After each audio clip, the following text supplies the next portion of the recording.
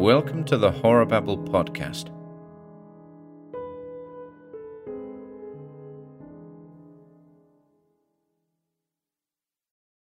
The Cask of Amontillado by Edgar Allan Poe. The 1,000 injuries of Fortunato I had borne as I best could, but when he ventured upon insult, I vowed revenge. You, who so well know the nature of my soul, will not suppose, however, that I gave utterance to a threat. At length I would be avenged. This was a point definitely settled, but the very definitiveness with which it was resolved precluded the idea of risk. I must not only punish, but punish with impunity.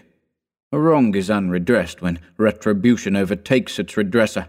It is equally unredressed when the avenger fails to make himself felt as such to him who has done the wrong. It must be understood that neither by word nor deed had I given Fortunato cause to doubt my good will. I continued, as was my wont, to smile in his face, and he did not perceive that my smile now was at the thought of his immolation. He had a weak point, this Fortunato, although in other regards he was a man to be respected and even feared. He prided himself on his connoisseurship in wine. Few Italians have the true virtuoso spirit.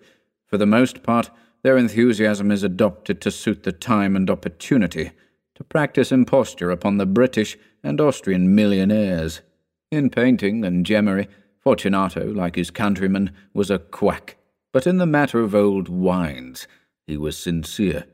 In this respect I did not differ from him materially. I was skilful in the Italian vintages myself, and bought largely whenever I could. It was about dusk, one evening during the supreme madness of the carnival season, that I encountered my friend. He accosted me with excessive warmth, for he had been drinking much. The man wore motley. He had on a tight-fitting party-striped dress, and his head was surmounted by the conical cap and bells. I was so pleased to see him that I thought I should never have done wringing his hand. I said to him, "My dear Fortunato, you are luckily met. How remarkably well you are looking today. But I have received a pipe of what passes for Amontillado, and I have my doubts." "How?" said he. "Amontillado? A pipe? Impossible! And in the middle of the carnival?" "I have my doubts," I replied, "and I was silly enough to pay the full Amontillado price without consulting you in the matter. You were not to be found, and I was fearful of losing a bargain." "Amontillado!" "I have my doubts." "Amontillado!" "And I must satisfy them." "Amontillado!" "As you are engaged, I am on my way to Lucchesi. If anyone has a critical turn, it is he. He will tell me, 'Lucchesi cannot tell Amontillado from sherry.' And yet some fools will have it that his taste is a match for your own. Come, let us go." "Whither?" "To your vaults." "My friend, no. I will not impose upon your good nature. I perceive you have an engagement." "Lucchesi, I have no engagement. Come." "My friend, no. It is not the engagement, but the severe cold with which I perceive you are afflicted. The vaults are insufferably damp. They are encrusted with nitre." "Let us go, nevertheless. The cold is merely nothing. Amontillado! You have been imposed upon. And as for Lucchesi, he cannot distinguish sherry from Amontillado." Thus speaking, Fortunato possessed himself of my arm. Putting on a mask of black silk, and drawing a roquelaire closely about my person, I suffered him to hurry me to my palazzo. There were no attendants at home. They had absconded to make merry in honour of the time. I had told them that I should not return until the morning, and had given them explicit orders not to stir from the house. These orders were sufficient, I well knew, to ensure their immediate disappearance, one and all, as soon as my back was turned. I took from their sconces 2 flambeaux, and giving one to Fortunato, bowed him through several suites of rooms to the archway that led into the vaults. I passed down a long and winding staircase, requesting him to be cautious as he followed. We came at length to the foot of the descent, and stood together on the damp ground of the catacombs of the Montresors. The gait of my friend was unsteady, and the bells upon his cap jingled as he strode. "The pipe," said he. "It is farther on," said I. "But observe the white webwork which gleams from these cavern walls." He turned towards me, and looked into my eyes with 2 filmy orbs that distilled the rheum of intoxication. "Nitre?" he asked, at length. "Nitre," I replied. "How long have you had that cough?" My poor friend found it impossible to reply for many minutes. "It is nothing," he said at last. "Come," I said, with decision. "We will go back. Your health is precious. You are rich, respected, admired, beloved. You are happy, as once I was. You are a man to be missed. For me it is no matter. We will go back. You will be ill, and I cannot be responsible. Besides, there is Lucchese." "Enough," he said. "A cough is a mere nothing. It will not kill me. I shall not die of a cough." "True, true," I replied. "And indeed, I had no intention of alarming you unnecessarily. But you should use all proper caution. A draught of this Medoc will defend us from the damps." Here I knocked off the neck of a bottle which I drew from a long row of its fellows that lay upon the mould. "Drink," I said, presenting him the wine. He raised it to his lips with a leer. He paused, and nodded to me familiarly, while his bells jingled.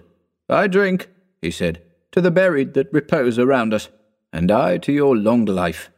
He again took my arm, and we proceeded. "These vaults," he said, "are extensive." "The Montresors," I replied, "were a great and numerous family. I forget your arms. A huge human foot d'oeil and a field azure. The foot crushes a serpent rampant, whose fangs are embedded in the heel. And the motto? Nemo me impune lacessit." "Good," he said. The wine sparkled in his eyes and the bells jingled. My own fancy grew warm with the Medoc.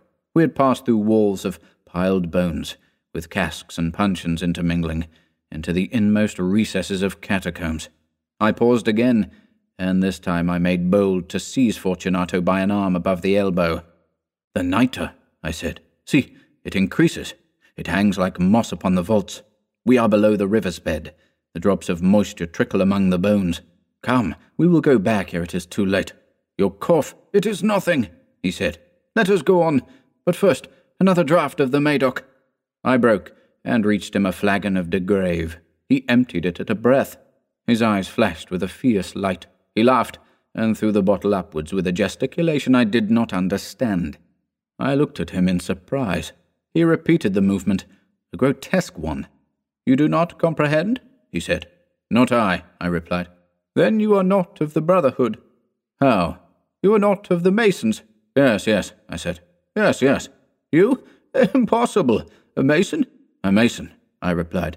"A sign," he said. "A sign." "It is this," I answered, producing a trowel from beneath the folds of my recollet. "You jest," he exclaimed, recoiling a few paces. "But let us proceed to the Amontillado." "Be it so," I said, replacing the tool beneath the cloak, and again offering him my arm. He leaned upon it heavily. We continued our route in search of the Amontillado. We passed through a range of low arches, descended, passed on, and descended again, arrived at a deep crypt, in which the foulness of the air caused our flambeaux rather to glow than flame.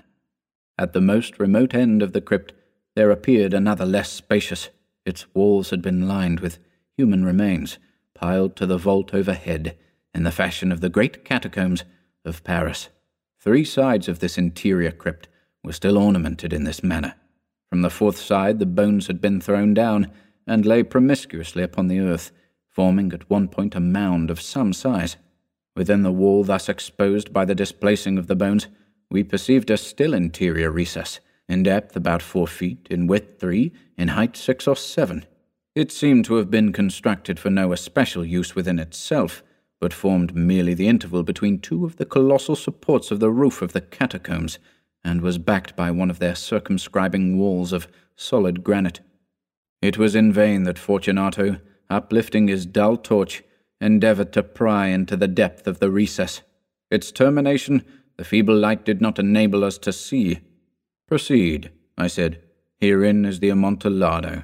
As for Lucchese—" "He is an ignoramus," interrupted my friend as he stepped unsteadily forward, while I followed immediately at his heels.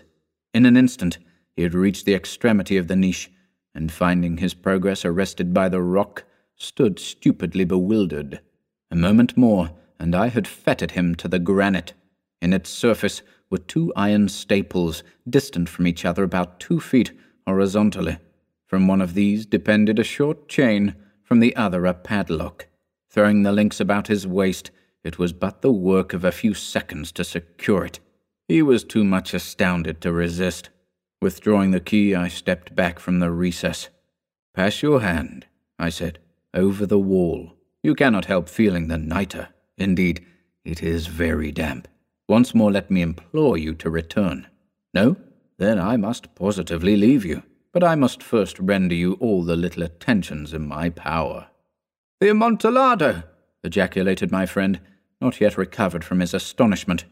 "True," I replied, "the Amontillado." As I said these words, I busied myself among the pile of bones of which I have before spoken. Throwing them aside, I soon uncovered a quantity of building stone and mortar. With these materials, and with the aid of my trowel, I began vigorously to wall up the entrance of the niche. I had scarcely laid the first tier of the masonry when I discovered that the intoxication of Fortunato had in a great measure worn off. The earliest indication I had of this was a low moaning cry from the depth of the recess. It was not the cry of a drunken man. There was then a long and obstinate silence. I laid the second tier, and the third, and the fourth, and then I heard the furious vibrations of the chain. The noise lasted for several minutes, during which, that I might hearken to it with the more satisfaction, I ceased my labours and sat down upon the bones. When at last the clanking subsided, I resumed the trowel and finished without interruption the fifth, the sixth, and the seventh tier. The wall was now nearly upon a level with my breast. I again paused, and holding the flambeau over the mason work, threw a few feeble rays upon the figure within. A succession of loud and shrill screams, bursting suddenly from the throat of the chained form, seemed to thrust me violently back. For a brief moment, I hesitated. I trembled.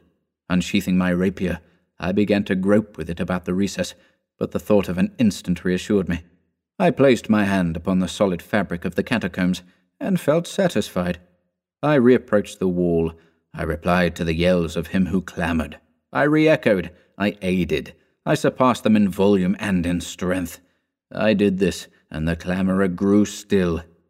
It was now midnight, and my task was drawing to a close.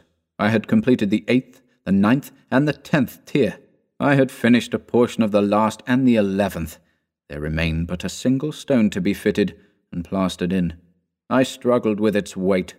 I placed it partially in its destined position.